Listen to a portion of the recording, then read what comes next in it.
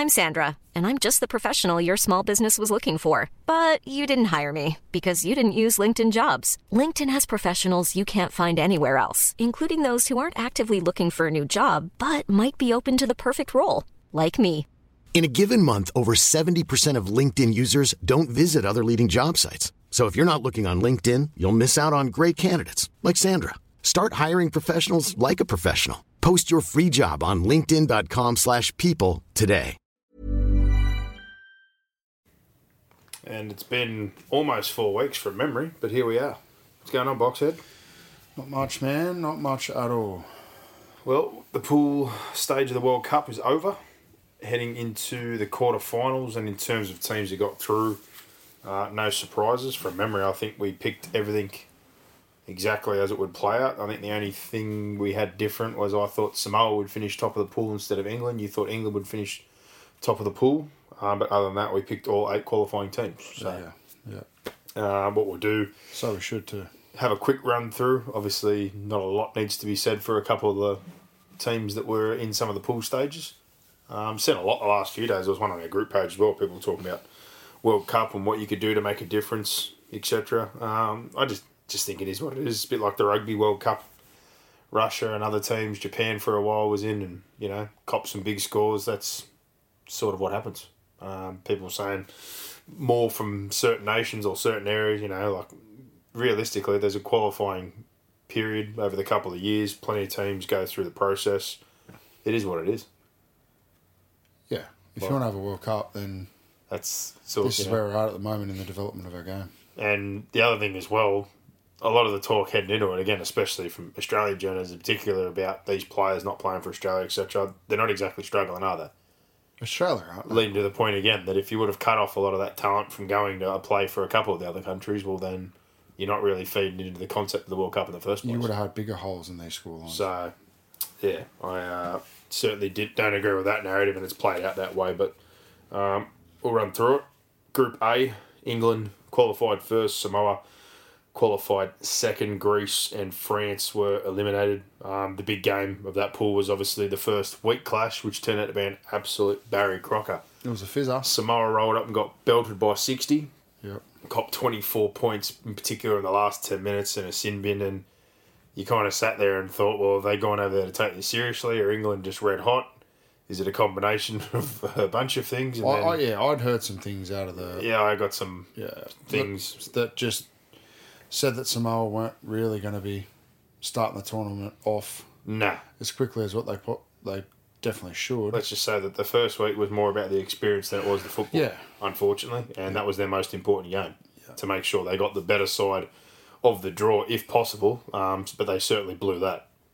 Their 2 games following that, score lines, again, hard to compare, but what England did, what they did, is right on track with what I would have expected. Yeah. A closer result between the two, but the first week was the big one. England just rolled through them.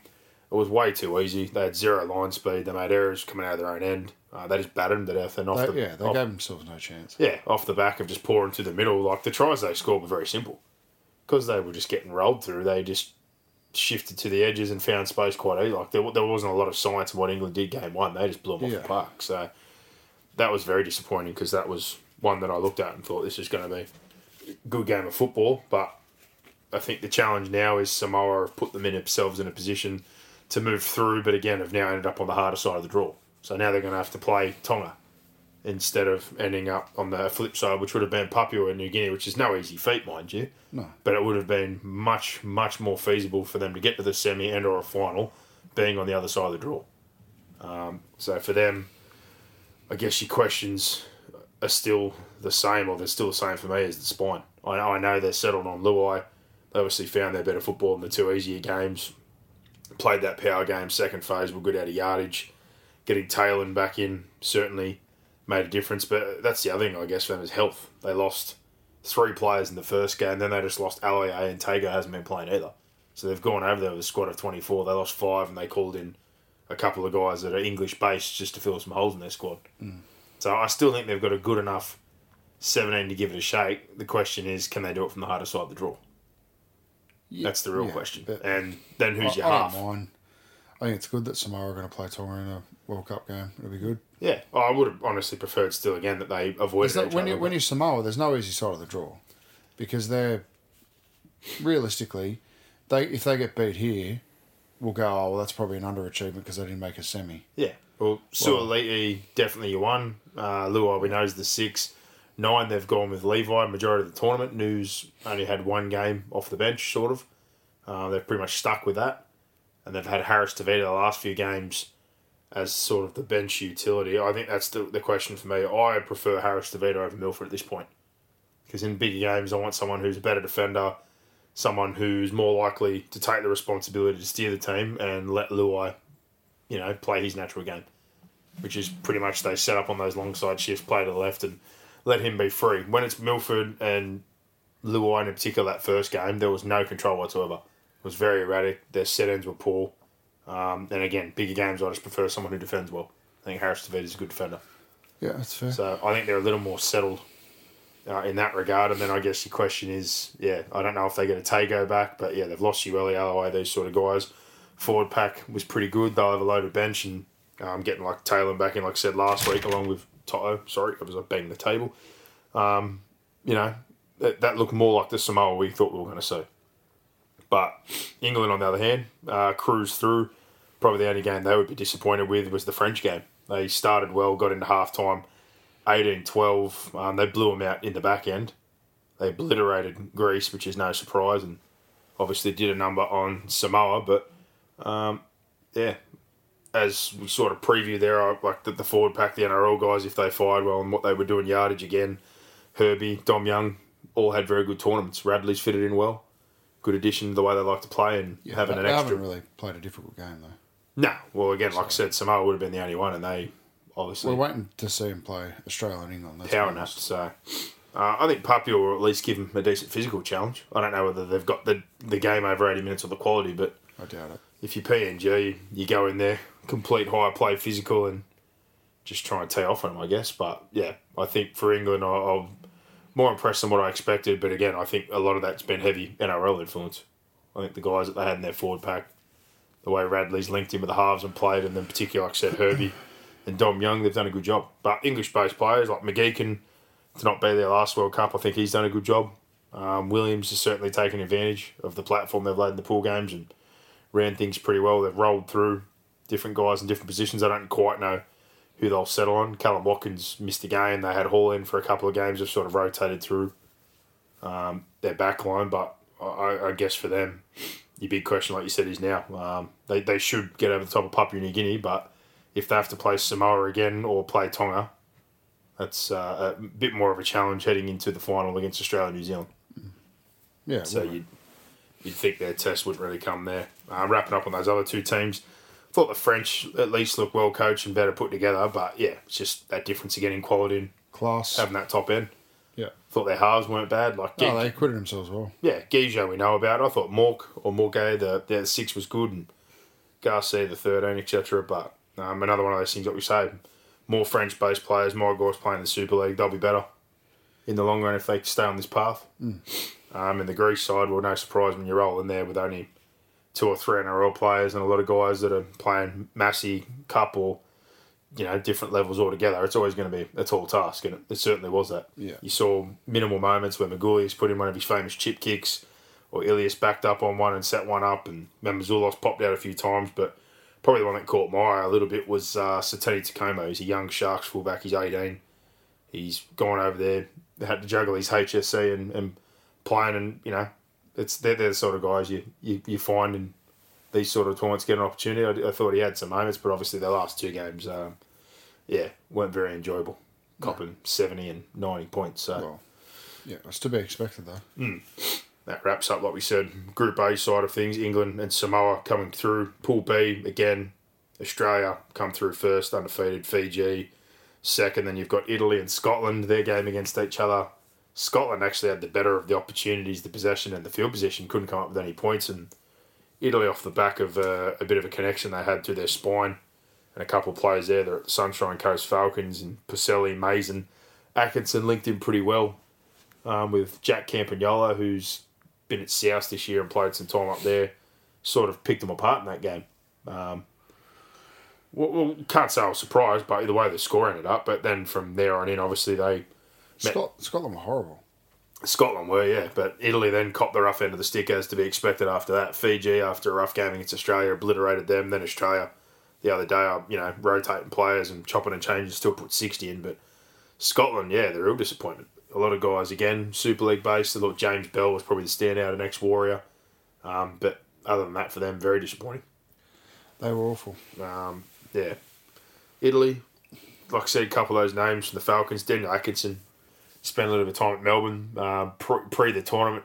There was a few clubs looking to bring him back in an NRL fold. So for him, I think he didn't do himself any harm at trying to slide in. I heard that the Sharks and Newcastle were sort of looking, but there were some guys there that played cup level that had some moments. But again, when you don't have that top end, it's always going to be hard when you have to play those better sides. Yeah, it's an achievement for them to win a game. Yeah, Nathan Brown acquitted himself well as captain. There's talk that he'll be heading back to the Tigers and trying to settle that once he gets home. So he certainly did his job over there. But for Australia, I guess our questions are the same before we went over there. Did we pick the right squad? Will he pick the right squad moving forward? And I like the halves debate.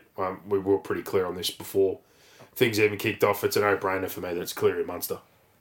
And I'd have Hunt and Grant. He's talked even that Cherry Evans might get that bench spot. If you're going to carry one of Hunt or Cherry Evans, it's Hunt. You would think so. He's more equipped to play 9. He's more equipped to slot into a 13 role, and as a half, he's, kicking game overall. He's good. All those other areas are good enough or comparable to what DC brings to your team. Yeah. And on top of that, I want to start Hunt still and bring Harry on for 60 or so minutes. So regardless of that, I would prefer to have Hunt there. So I don't know how he picks Cherry Evans. I really don't. The other question I guess we have left over is his outside backs and his edges. He's rolled through some different guys. I think surely he sticks with Yo at lock, but then the whole idea again of Murray being forced into a back row spot instead of a Martin or a Crichton or an Eno. Like, you got 3 genuine back rows. Pick a genuine back row. I'll put Murray in there on your bench for a bit of leg speed. Buy into what you've gone over there with. We haven't gone over there with a huge forward pack. We've gone over there with a lot of mobility, skill, footwork, and the ability to produce quick play the balls. Playing to that strength for me is Cameron Murray's best asset, which is quick play the ball. I just have him coming off the bench as part of your middle rotation. But yeah, more than likely he'll pick Jake. Yeah, Regan or someone like that might miss out. And, like a guy like Collins, he's talking about playing New Zealand if we get to that point with 4 forwards on the bench, possibly as well. So there's a lot of things there that worry me if we do get to that point, which obviously you would expect we're going to beat Lebanon in the quarterfinal. You would think so. And then, your outside back combinations, he's rolled through some guys. I definitely think he'd more than likely go with Latrell and Fox, and then probably the Cowboys combo of Holmes and Tuolagi. Yeah. But, yeah, I guess your bigger questions, like I said, the makeup of our middles, our forward pack, our edges, Mal Meninga worries me sometimes. He really does. You and me both. And when you get to a team like New Zealand, if you stuff around with the forward side of thing or don't pick to your strengths or try and do something to combat it, I think, yeah, that's a real, real big question mark for me. So other than that, they've just absolutely strolled through the pools. Fiji, I thought Fiji in the end ended up doing pretty well considering the players that didn't end up going for him in the forward pack. Yeah, they did well. Patched it up at the end. Kikau did a good job. Young Wong, Sia Wong from the Roosters. Tanyela Sadruga, I haven't really seen or heard much. He's a 7s player at the Cowboys. Did a season this year. He's a winger. They've been playing him as a 13. Did a good job, but they got a similar question. They've rolled through Arpey at half. They gave Penny some time at 9, played him off the bench. Rawalui played in the halves. Wakeham's played in the halves. Like they've sort of got to make a decision this week because they're playing New Zealand, which is, unfortunately for them, I think it's going to be the end of their tournament, but they probably need to be pretty certain this week about what they're going to pick in terms of halves. Yeah, of course. And then can they match them in the forward cattle? No, they can't. And that was the big hole with the players that they missed out on with the Safidis, Tarek Sims, etc., and a few guys going over there. But, like we said, after that disappointing first up loss, they found their way through. So Australia, Fiji through. Group C, your big game was obviously Lebanon, New Zealand, and Lebanon actually acquitted themselves quite well as well. Did kind of what you'd expect you'd want to do against a team that you're up against the wall and try and throw them off their game. Short kickoffs, short dropouts, early kicks, trying to play a bit of different football, but realistic at the end of the day, anytime they pulled themselves back within range, you just saw the quality do the job when it needed to, and particularly Joey Manu in that first game. And even from there, I've said it the other day, I find it hard to get a gauge on New Zealand because, again, they've sort of cruised to the pool.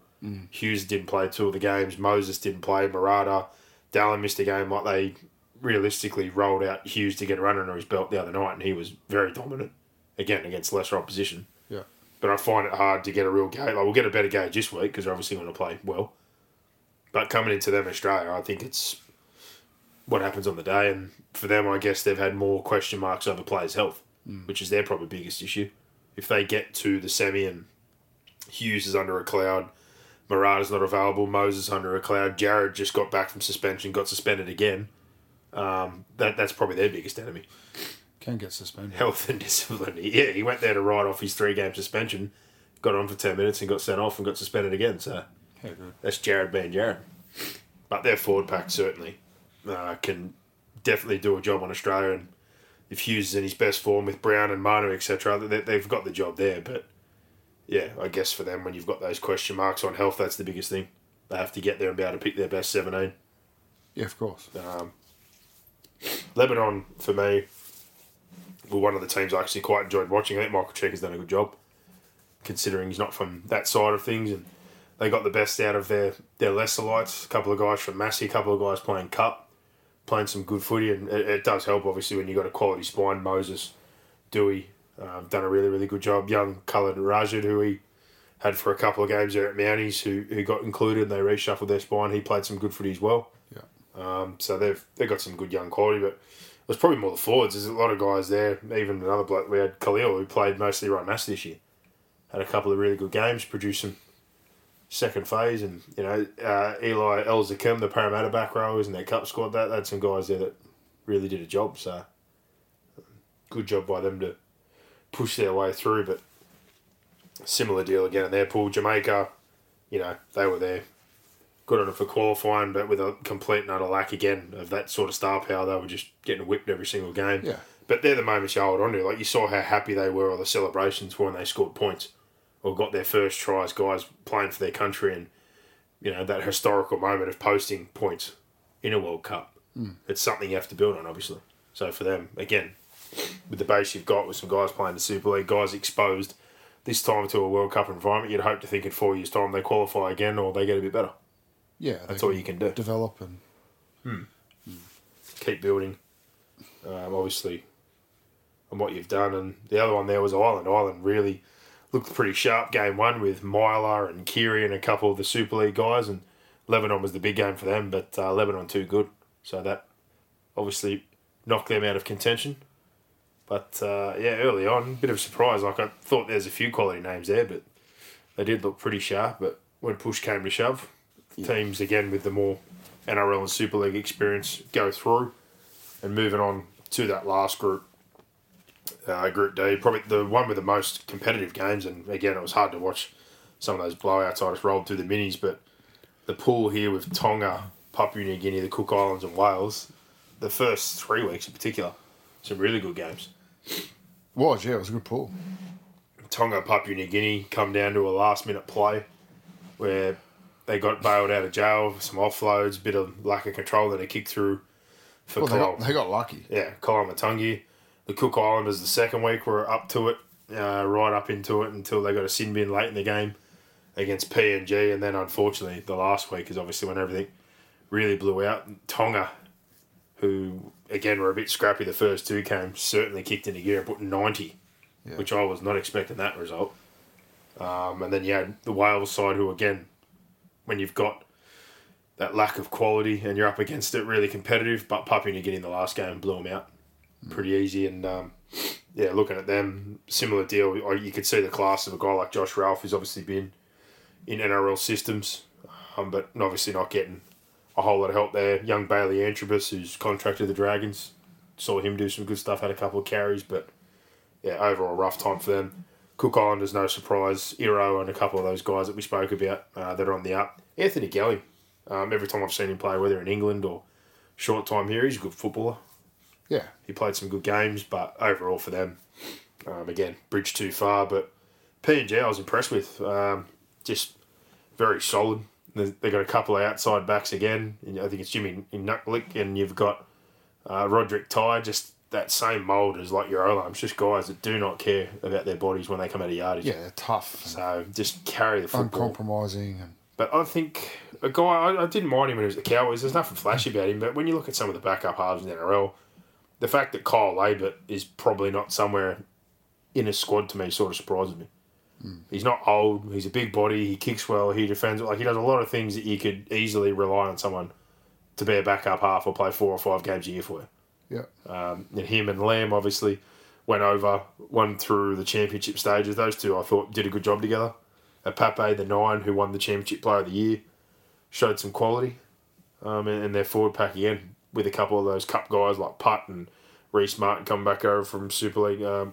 They certainly did their job. Again, I don't think they've got the quality of an England, but if they compete high and play that physical power game and just try to tee off on them, I think they could certainly at least send them through with a few bruises, that's for sure. Yeah, ruffle them up a bit. But Tonga, they're the big one we've got to talk about, and it's the same thing again for me. They rolled through different centre combinations, different back row, front row combinations, how they pick their bench. That someone's going to miss out who's a good footballer in their forwards. Yeah. But the two biggest questions, again, spine, and in particular, fullback and hooker. Like, Kaloa Matangi was playing hooker in one of the games and then started, and like that's not going to fly in the next part of the tournament. No way. Havili, I don't know quite if it was health or he just wasn't in the squad, but between him and Sony, I think they need to have the hooker rotation, and then fullback, do you go with Tessinu or do you go with Cooler? I'd go with, Cooler. And halves, he seemed to have been set on Lola Hare, who's played the whole way through, but he's given Katoa a couple of games, and Amone played off the bench and started. Like, for me, again, Lola Hare doesn't set the world on fire. If I'm going in, I'm just putting my faith in the kids. I actually really like Katoa from what I've seen. But I'd be playing him in Amone. Yeah, agree. And just, that's what you're there for. No offence to Tui Lola Hare, he's a solid footballer, but there's a reason he's ended up... Well, Katoa is much better than Lola here. And that's my point. I think your most genuine 7 is... Even right now. Like, if experience is the argument, that's rubbish. Yeah, well, there's no point. Otherwise, you shouldn't have taken him.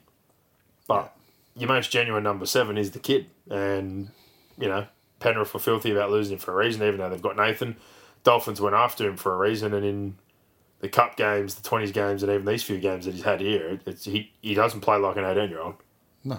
He certainly doesn't play like an 18-year-old. So, I'll be more interested to see how they come up with their forwards and fullback, and then again looking at their back row the other day, like between even guys like Felice and the middles they've got, and Ola Kawadu, Talakai not playing in their centres. Like there's a few guys, 3 or 4 in particular, that'll be pretty hard done by because they're so stacked in that department. So, Tamalolo obviously come back in as well. He had a big game, but on the back of that leads us to our quarters, and as I said, we picked these as is, except just where we had England and Samoa. So England playing Papua New Guinea.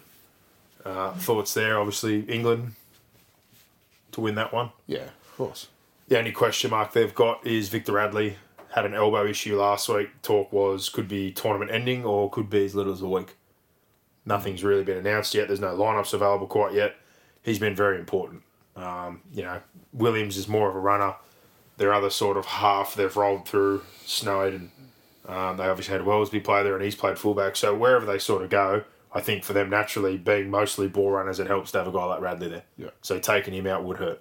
And then even in their back row, as we know, Whitehead, ball skills, Bateman, ball skills, they've got sort of naturally guys all across the park that can chip in with the way they play off the back of their forward pack, which has been really, really good. So taking him out would be a bit of a loss, but I think with PNG, if you're them, it's simple. Again, yourself, don't give them possession, don't give them cheap ball, wear them down. And in particular, if you can work your way through that sort of starting pack and get at their halves and just complete high, you'll get your rewards. But Papua on the same time, I think if they're physical and stay in the game, in particular those names you said before, Ty, Nucklick, and you've got Olam, etc., doing their job, and the halves defend well and kick well and just put some bruises on them if England give them opportunities. Certainly could be an interesting game, but I think England will be winning their way through there.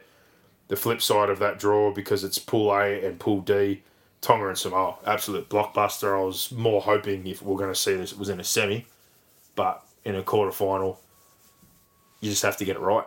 And big thing again, I think, selections. Who do Samoa go with in the halves? Does he start with Milford and take that risk? Because in a game like this, I'd want the better defensive player, which is Harris DeVita. Yeah, I think you're splitting hairs with that one. And then the flip, Christian Wolf, what's he do with his spine? You know, his fullback, his nines, who's his half, etc. Like, you need to get that right this week. Yeah. I think forward pack's definitely going to be comparable. Good benches. There's probably a little bit more depth in Tonga, especially after injuries to Samoa. Back fives, both powerful, plenty of metres, plenty of yards. So you're splitting hairs, but to me it comes down to spines. And obviously who defends better. Yeah. But that one's a very, very good matchup, very, very close. You're going to stick with your original pick of Tonga? Yeah. Yep. Yeah.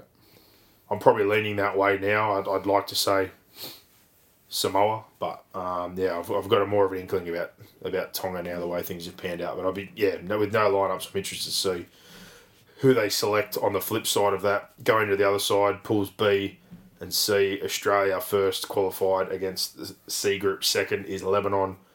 It's Australia all day. Again, who he picks is probably more what we're looking for. Regan Campbell-Gillard's under a bit of a cloud after getting a cork. The spine, his edges, etc. Who's playing centre wing combinations, and then just your middles and where he's going. I think from here on out, you're picking the team in my head that you'd be playing in if you're playing in the final. You just pick your best team every week. And that's what I'm hoping is the case. So, again, if Regan Campbell-Gillard's available to me, I'm having him, Tino, and then I'm loading my bench up with mobility. I'd be having Carrigan, Murray, start with Hunt, have Harry come in there. You've got cover naturally then for halves and multiple spots. I guess the option there is who's your third forward. Like, he's not dropping Jake, so he's definitely going to have him in there. So it's more than likely that Regan or Tino will be off the bench for him to start at prop. But this is where my argument was at the start of the tournament, that taking somebody like a Campbell Graham, when you've already got so many guys that cover centre wing fullback, would have been better off picking an extra forward. And I would have rather have a Lodge or a Madison or something like that go over there to have here to play into that mobility, power, footwork, ball-playing game.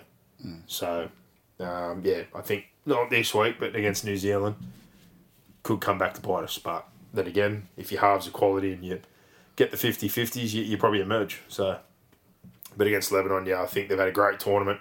But it's probably going to be too much of an ask for, like we said, some of their fringe players. Your Miskies, your Mansours have really done a good job leading, and those couple of forwards, like we said, have played up above where they are, along with Rashid jumping in with Moses and those young halves. But Australia, too big a gap. And then on the flip side, New Zealand up against Fiji, and it's the same point again, I guess, for New Zealand. It's just health. If Hughes is good to go, Moses, Murata, etc., or even not, they're still stacked to the gills in terms of their forward pack. Yeah. Fiji will give a good account of themselves, but again, the whole coming in was their forwards, and much like happened against Australia, they're not going to beat New Zealand in the middle. You wouldn't think so. So, can't see an upset in this one for them, unfortunately. No. So that would lead us back to where we started originally. Except England will play Tonga in this scenario, and then you'd have Australia, New Zealand. So I think if either of those teams get through again, or if let's hypothetical, Samoa gets through and they're playing their best football, can they beat England? Samoa, England. Yeah, if they were to win back through and have a rematch in the semi-final, because they're now could they play each other in the well, semi-final? you're within your pool, so A and D, they can play against them again. That doesn't make any sense. That's stupid. Or the pools play each other, so that's why Australia, New Zealand, but you shouldn't be able to play the member of your pool until the grand final. Well, I'm pretty sure because again the pool. Many of us have those stubborn pounds that seem impossible to lose, no matter how good we eat or how hard we work out. My solution is PlushCare. PlushCare is a leading telehealth provider with doctors who are there for you day and night to partner with you in your weight loss journey. They can prescribe FDA-approved weight loss medications like Wegovy and Zepbound for those who qualify. Plus, they accept most insurance plans. To get started, visit plushcare.com/weightloss. That's plushcare.com/weightloss. It's crisscross, that's how it works. So if you're second in your pool and you get back to the semi-final... Well, I think Samoa could beat them. But I would be tipping England, just like I did in the first game. Yeah. So Pretty sure that's how it works, unless I'm crazy. But I think That just seems stupid. they link the pools together, so A and D play each other, B and C. So if they win back through and England win back through, they'll play again in the semi-final.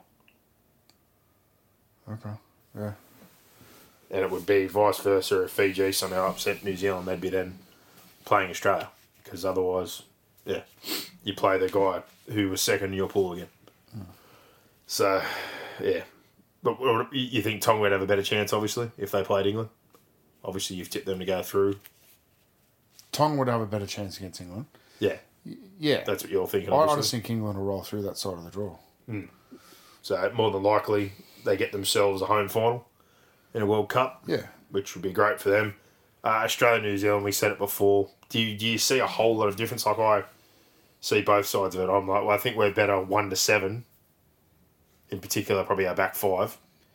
But I think the forward pack and the bench rotation, if we don't get it right, they've certainly got an advantage there. And I don't think the gap is as big as what it used to be. Brown and Hughes made a huge difference the other night. Like, he's not Cleary, but he's a very good halfback. Yeah. Manu, I think, again, has shown more New than Zealand enough could quality. beat Australia, definitely. I think 9, they've got an upper hand. We've got an upper hand, sorry. I like Brandon Smith, but obviously like Harry, Moore and Hunt, like we have 2 9s. But I think the whole 1-7 to back 5, that game to me, if they complete well and do well in the middle, comes down to can we score when we get opportunities, get out of yardage, kick well, and just sort of work our way through a game. Because I think, if it's a high completion, middle type of game, I think they've definitely got an upper hand. It's just whether they can, control field position and end their sets well. Yeah. Because they've been messy through the pools, but that's the state of play for the World Cup. Sure is. Overall thoughts, do you think Australia, England or New Zealand? I think it's, Australia, England, or New Zealand, England. That's what my gut's telling me. I think the semi-finals will be excellent. They'll both be very evenly matched. I think Australia and New Zealand are clearly the best 2 teams. They're going to play each other in the semi, it looks like. And similar deal. Like, to be honest, this week, Tonga Samoa is going to be the closest game. And if Papua New Guinea give a good account, that's I what think it looks like. The English game could be a good game. But Australia, Lebanon, New Zealand, Fiji, those 2 might meet some resistance early. But overall, I think they should both win comfortably. Yeah, they should. But the odds with this one with bluebet.com.au, if you're going to have a bet with anyone, make sure you do it with the True Blue bookie. Australia, $1. Literally $1. So you're getting zilch there. Lebanon, $51. Minus 42.5 is the line there. 1-12 Australia, $13.67 for Lebanon. 13 plus $1.03 for Australia, 301 for Lebanon. England are $1.06 against Papua New Guinea. They are $9, minus 22.5 the line there. 1-12, $4.25 for England, $12 for PNG, 13 plus England $1.30, $41 PNG. New Zealand are $1 or $2, Fiji $13, minus 29.5 is the line there. 1-12, $7 for New Zealand, $16 Fiji, 13 plus New Zealand $1.10, 100-1 Fiji, and as to be expected, the bookies at Bluebet have Tonga and Samoa as the closest game. Tonga are $1.52 favourites. Samoa, $2.52 outsiders. Minus 4.5 is the line there. So your 1-12's a bit closer. $2.90. Tonga, $3.55. Samoa, 13 plus. Tonga, $3.620 for Samoa. Probably neither side has been as good as what I thought they would be. No, this tournament. definitely not. And again, I thought Tonga would have worked out their spine a bit earlier and not rotated as much. I think Samoa were more solid on the team they'd picked, but they had injuries early on, so they basically had to pick what they had there, and they got Lafai and Liggy Xiao in as guys that are already living in England and can see how to fill those holes. Yeah. But, whether they get Tago back, whether they go with 1 9 or 2 9s and which one of the halves they pick, I don't know. But the overall futures now, Australia still the favourites at $1.40. New Zealand have pushed back out to $6. England have come into $7 overall, and then your other 2 chances you'd think are probably Tonga or Samoa. They're further out now. Tonga, $13, Samoa, $21, and then the teams outside of that, PNG, $126, 201 for Fiji, and Lebanon, $501 to win. So, there you go. It's a bit of a quick wrap-up. Again, I wanted to be excited for the pool games, but once the blowout started, they got worse and worse. it got me to this point now that you're talking about. I'm hoping we get at least a couple of close games this weekend, but I definitely think the semi-finals will be quarters. Definitely. So, yeah, definitely. Really looking forward to them. It has been nice to have some footy though, even though I haven't watched it probably as close as what I usually would. It's still been something, so no complaints for me on that front. And just while we're here as well, some other things that have been going on. Obviously, a lot's happened, in particular the Manly side of things since the last time we've left. Des Hasler, I think it was only the next day maybe, or two after. I think it was the next day. He got sacked. Yeah. So that situation obviously played out. A bit more to happen there in terms of legal payouts and what happens there. They've moved on 5 or 6 more staff since then. It hasn't still been announced formally, but Anthony Seibold will be the coach of Manly. Yep. In terms of assistants, I think internally they've looked at Stephen Hales. I don't know who the other assistant's going to be. Flanagan's obviously the one they've prioritised. In particular, they want to get him in with the clause that he can obviously go if he gets another head coaching job. And I think, in more particularly for the start of the year, because Anthony's not going to be there for the first 2 to 3 weeks until his duties are finished with England. They want to get an experienced guy in there. Yeah, it makes sense. Then since then, I guess your other side of things is they've made a couple of signings, trying to fill in some gaps. We knew their tight was capped, hence what we said last year. Tapau's big deal expired. Foreign basically got pushed out. Schuster, who didn't go to the World Cup, to prep and try and get fitted to play number 6. So within the constraints that they've had, Ben Condon from the Cowboys is a good young player. They've got him on a 3-year deal. Austin Dias come from the Tigers, a guy that got a run late in the year. I think that's more, again, cap and situation. They've signed him front row. And now the talk with one of their last spots, they're going to get Cooper Johns as a backup half who was let go by Melbourne. So not a whole lot's going to change roster-wise, obviously. No. But it'd be interesting to see how this all comes back together after the mess that was the back end of Manly's season. And if this is the right job for somebody to take after the way things worked out last time. The whole situation sort of surprised me, if I'm being honest. But yeah, I guess it's one of those ones you just don't know. But for them, I guess the sooner you can get stability and hopefully have everyone back on side and heading in one direction, well, then we'll just have to wait and see. Yeah. And your big one, again, is Tom Trbojevic healthy for a year. Oh, that's huge. You need your best player fit. Yeah, all the Simple talk was around the Trbojevics and are they happy and Cherryhams and everyone's come out afterwards supporting him. Apparently they liked him when he was there as assistant. So if they buy in, the whole Jersey saga gets put behind them, they buy in. Like, that's probably the biggest thing that's bothered me from Manly. Even with all this stuff going on, to not even announce the coach yet, to still have Alaye talking to the media and guys talking, I'm like, you just need to tell everyone to stop talking. They need to stop. And it probably worries me more even for the situation, the coach and your assistants, and then a lack of signings and everything going on as well, is the World Cup. Because you're going to start your pre-season with a lot of guys not there. Like, you're really not going to get your brand new head coach and your group together properly until after Christmas. So it's a hell of a year and a hell of a situation to be taken over. So I think Manly's definitely going to be a must watch next year. Yeah. See how this all pans out. But in the end, I guess it's no surprise, because when the owner and the head coach don't see eye to eye, people made cases both ways that this was Dez's fault, and then on the flip side of that, you look at it and you go, well, they had this problem last time, and you brought him back into the fold, so it's also the Penn family fault for bringing him back in. Like, at the same time, you're in the top 4 12 months ago. So, in the end, it was clearly personal. Well, yeah. Yeah, without really knowing the ins and outs of it. It's... So, that's certainly been an interesting... It's quite clear that they wanted him out. Yeah. So, they got him out. They paid him out. It's been an ongoing... There's smoke, there's fire, and that was it. It was just... Yeah. The result was a foregone conclusion, it seemed. It's been an ongoing show at Manly that needs to quieten down a bit, but no different. St. George, and the stuff that's been coming out the last week and a bit, like Craig Young's obviously stood down after giving a personal character reference on a letterhead. Did he stand down for that? He stood down. He's done. He's off the board. Which people have now brought into question straight away, that they were looking at Dean Young, but if he's not there, they probably won't look to bring Dean Young in. The guys that asked for releases and Jade Sullivan and Tyrell Sloan have apparently been told, don't worry, he's going to be gone at the end of the year, and you hear stuff like that, you're like, well, why don't you just fire him now? That's horrendous. Shit. Like, everything that's coming out of there, you're just like, Jesus. And then George Burgess comes out after he gets sacked and fries him, and Jakuszewski says his part after what happened with him mid-year and not playing another game after that after being named in the start 13. You're just like, wow, this is another one where there's just stuff coming out. And I didn't read as much into the post-season function. Again, a lot of guys should have been there that were available to go, but there were guys that were at the World Cup, etc. But for the Dragons, same deal. If you already know what you're going to be doing in 12 months' time, rip the Band-Aid off and do it now. Because you are just wasting another season. Yeah. Whether the results are not going to be good or not, if he's not going to be a coach in 12 months, do it now. And more crazy to me, there was talk around this Flanagan thing, which hasn't been confirmed yet either, but I said it last year. I think your next head coach for me is in your club right now. I wouldn't let him go to Manly.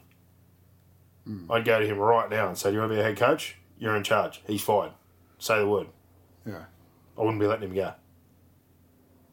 That's just my opinion. But yeah, it's a hard one. That club, again, is another one, and probably the bigger one. It's only small fish, and it doesn't mean these guys are going to be first graders, but the amount of players I've heard, in particular last month, 16s, 18s, on all levels, that are just pouring out of that place, that's not a good thing. Well, it's not. No, because they're getting pipped before you even get them in the gate. Or they've played 1 year of representative football for you and other clubs have got them. Yeah. Canberra just signed 4 or 5. Bulldogs took a couple of these players going out of their left, right, centre. Dolphins took 2 or 3 for their inaugural squad. Yeah. And when you're already in a situation where you've got your young guys who are, upset, not happy with the situation and trying to get out, and then your next few generations are already signing elsewhere, are looking at what's happening above and going, well, I'm better off elsewhere. That's alarm bells all around. It's not good. So, if I'm a Dragons fan at the moment, yeah, I'm a little bit worried. But moving on from then, Dolphins are fishing the competition now. We've ticked over. 7-team competition. Wayne's had plenty to say. Disappointed again after the fact of missing out on another player at Munster and a couple other guys. But since we last spoke, confirmed a few more signings, up to 26 now. Palasa Famasuli, former Rooster, was at the Dragons, goes there. There's a bit of forward depth, and Oliver Gildart, who he obviously had in England, got out of the Tigers. He's now signed for 1 year at the Dolphins. So 4 more spots to fill for them. They're obviously sounding out everyone left, right and centre and still looking to fill those gaps.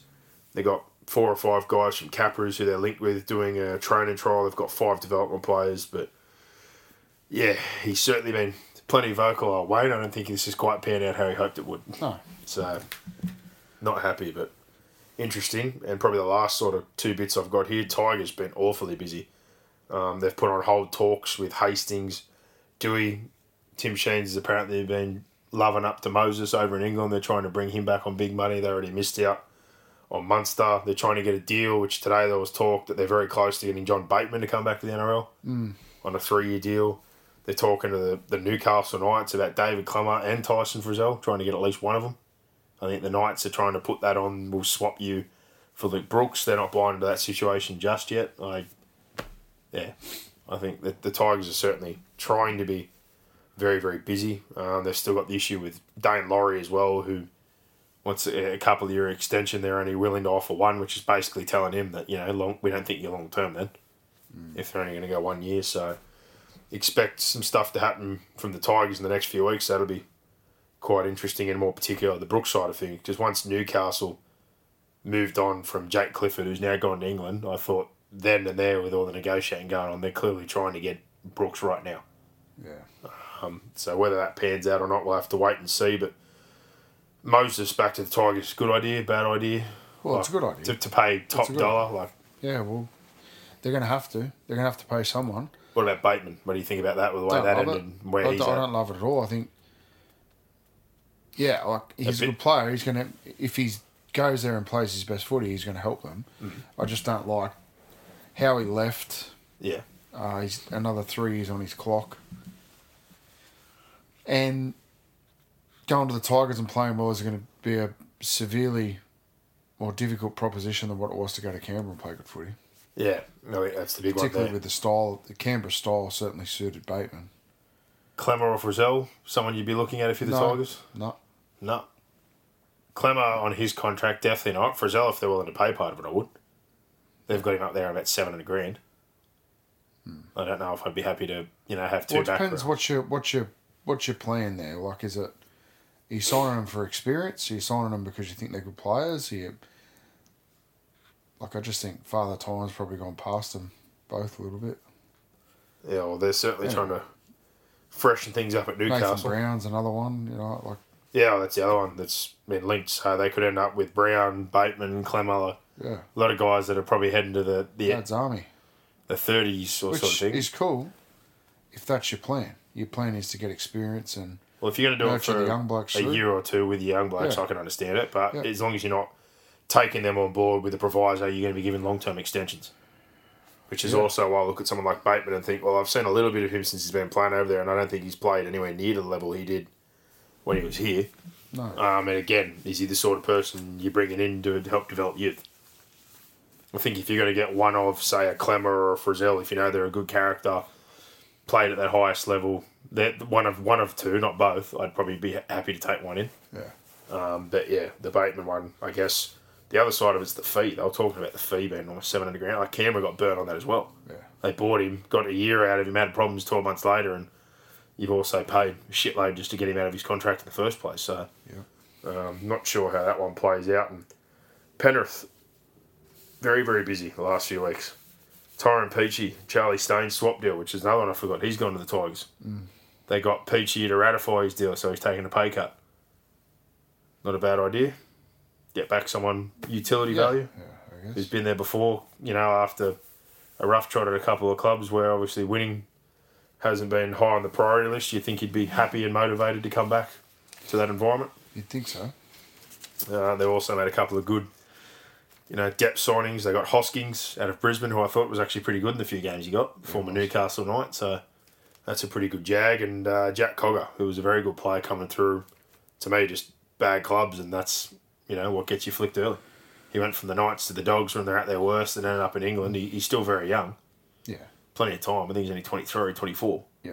So to go from having a guy like an O'Sullivan to bringing him in, I'm still not sure what they're doing with Kurt Falls. There's been nothing there yet, or whether they're going to stick with a Jack Cole or someone else they've got pushing through. But, some good depth signings there. So. Definitely. And probably more good news if you're a Penrith fan. It seems like Liam Martin, for now, has extended for one more year. So they obviously couldn't agree on a long-term extension, but they're very keen, clearly, to have him there, and he's very keen to be there. So he's done basically what Jeremy Nene did and said, look, for now, let's just come up with a decent figure and we'll deal with it again in 12 months' time. So the last sort of thing I wanted to do while we're here is just look at exactly that side of things. As of now, player market has rolled over. There's some big names who are coming off, and Penrith in particular are in that category that we just talked about. So if they kick that can 12 months further down the road, this year, the bigger names, Brian Toto has already told the club, obviously he's going to market. Not because he wants to leave, but he obviously wants to test his value. He took unders last time. Stephen Crichton's been talked about at the Bulldogs, the Dolphins, on fullback money. There's not many others there, but sort of with what they've done with their setup there, I think someone's going to end up going. I think more than likely in my eyes, if I was going to say one was going to be gone in 12 months' time, I think it'd be Stephen Crichton. Like, you can pay top market money for a winger, that's fine, but it's not fullback money. There's going to be a club to me that's going to blow it out of the water. So at the end for Stephen Crichton, it's going to come down to winning or not winning. He's already on almost 700,000 right now, which to me for a centre is top market. And again, Manu's on that money. Manu to me is a lot better player than Stephen Crichton. I agree with that. So if you want fullback money or that same money again, go somewhere else. you're going to have to go. Yeah. But are you going to be happy? I think that's what's going to happen. So if you're him and the two names that have popped up immediately have been more so Dolphins or Bulldogs, which no surprise when Ciraldo went, just like Barrett or whatever, you're going to dip back in the well a few times. Yeah, plus players are going to want to go there as well. Yeah. Do you think that would be a good decision? Like the Dolphins signed Hami, so I don't think that's a long-term fullback. No.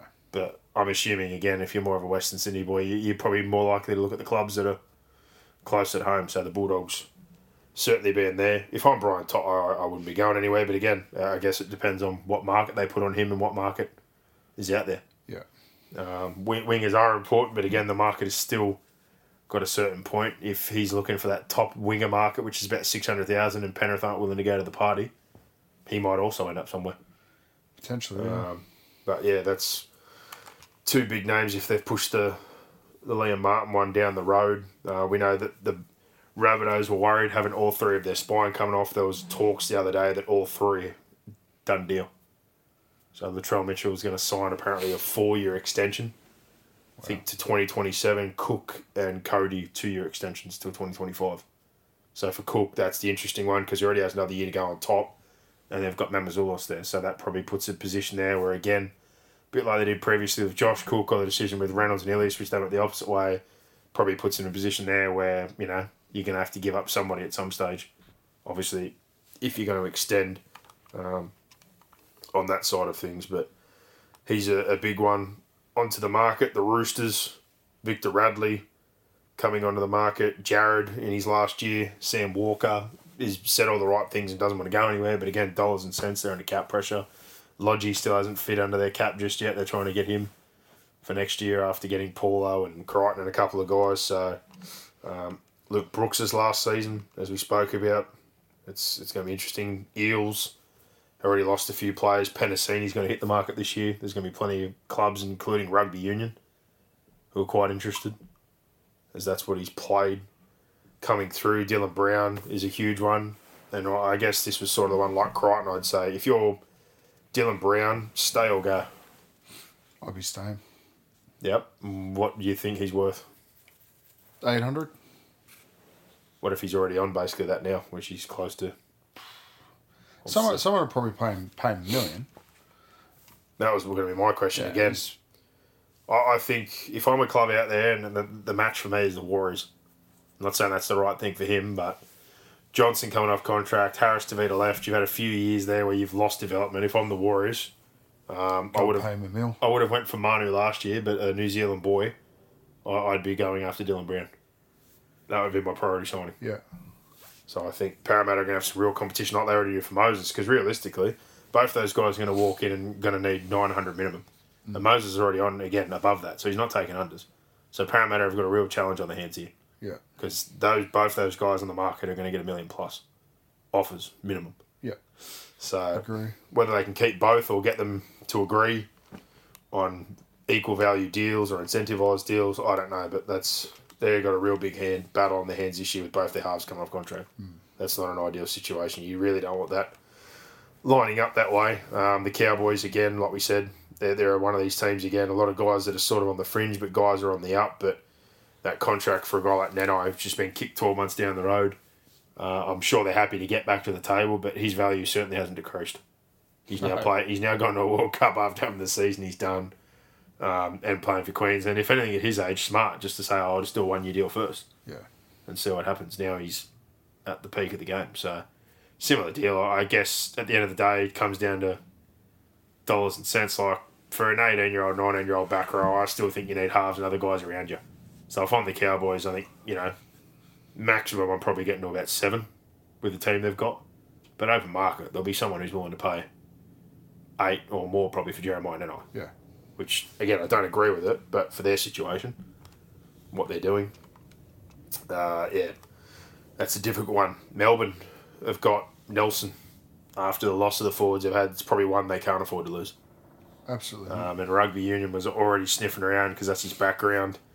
That's a big one for them this year that they're going to have to deal with. I already think he's pretty well paid. Like, for a guy that only has to play 30 or so minutes a game, the talk is he's on close to $700,000, but international rugby, if he ends up French rugby or anything else like that, like they pay stupid money. Stupid money. So he's one of the bigger names hitting the market. Dave Fafita, and he's already been linked elsewhere. Apparently they weren't willing to match the money from last time, which is no surprise, but they're going to negotiate. But open market talk is already that Canberra have a bit of a double plan, come out a few weeks ago, no surprise, to go for his partner, much like Newcastle did with Millie and Adam Elliott. So if Shay Lee ends up at the inaugural Raiders team, the talk is they'll go after David Fafita as well. So, interesting, but a similar deal again, like him now, open market, what do you think David Fafita could get? Do you think no one's going to go there again at 1.2? Surely not $1 million again. No. But similar to a Nanai, like I think if you go on top of the back row market knowing you need help, surely you can't go much further than 700-800. Off his form, I don't think you could even pay him 800. I wouldn't think so. But that one will be definitely interesting. And Cronulla, similar deal. Successful year. Lots of guys need to be tied up. Royce Hunt only signed a 1-year deal, straight back to the market. Katoa, William Kennedy, the depth of Lachlan Miller, Jesse Ramian, Talakai, played Origin once Money Trindle's off contract. So, big year for Cronulla. Probably need to see some success. You've got the Bulldogs, who have 15 off contract again, have turned over 27 of their 30 over the last 3 years. It's almost a completely new squad. Josh Jackson's just retired. And I think the other one's Brisbane, who are going to have a few there. Flegler's already open to the market, and they're talking $700,000 from some teams for him. Herbie Farnworth only signed a 1-year extension. Dolphins were very, very keen. The Roosters were keen. They've already come out and said again they're interested. So that's just some of the names that are now officially on the open market. A lot to be played out. There is a fair bit going on in the NRL, but I think, things are going to get crazy when people get home from the World Cup, I think. Big time. We'll see some contracts and some movement early doors. But other than that, some of that news and a couple of things going on at the clubs, you got anything going on? Not much. Any news, anything? No, nothing. Not much doing. All right. Well, that pretty much wraps us up there. I think from here on in, we just punch in a couple of short shows like this with any news and World Cup update. Sounds good. And then we'll have a break after. Yep. Shorter break this year, but then we'll come back as we do when the season kicks. So there you go for now. If you're a Manly fan, fingers crossed things quieten down and next year can be a bit more positive. If you're a Dragons fan, I don't know what the bloody hell's going on there, but it seems like for the majority of the last few years, all we've talked about is trouble at the Dragons. And if you're a Penrith fan and a Tigers fan or any of these teams that are making moves, fingers crossed you can bring in some better players and improve your situation. But for Penrith, I think you'd be very bloody happy with the news you've heard this week. Yeah. Good depth signings, getting somebody back who you know, who's got good value on it and less of money, and then you've apparently got Martin to commit at least now for a year. So a lot of positives going on there. But that wraps us up. Thanks to bluebet.com.au. If you're going to have a bet with anyone, do it with the True Blue bookies. Our last charity bet of the year was on New Zealand to win the World Cup. Still not sure how that's quite looking after the pool form, but I guess we'll know in a couple of weeks' time. We will. See what happens there. But for now, anybody out there, if you've got any questions, got anything else going on, feel free to hit us up on the Twitter or the inbox. Hope everyone is doing well. We'll be back next week, but for now, enjoy your week and enjoy your rugby league. Bring it on. Give us more. Give us more. Where are you going? What's going on here? Is that it? Is that it?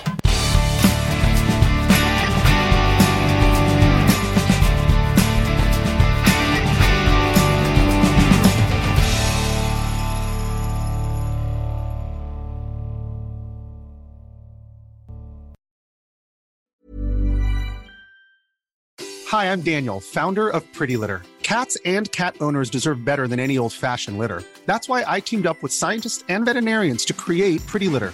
Its innovative crystal formula has superior odor control and weighs up to 80% less than clay litter. Pretty Litter even monitors health by changing colors to help detect early signs of potential illness. It's the world's smartest kitty litter. Go to prettylitter.com and use code ACAST for 20% off your first order and a free cat toy. Terms and conditions apply. See site for details.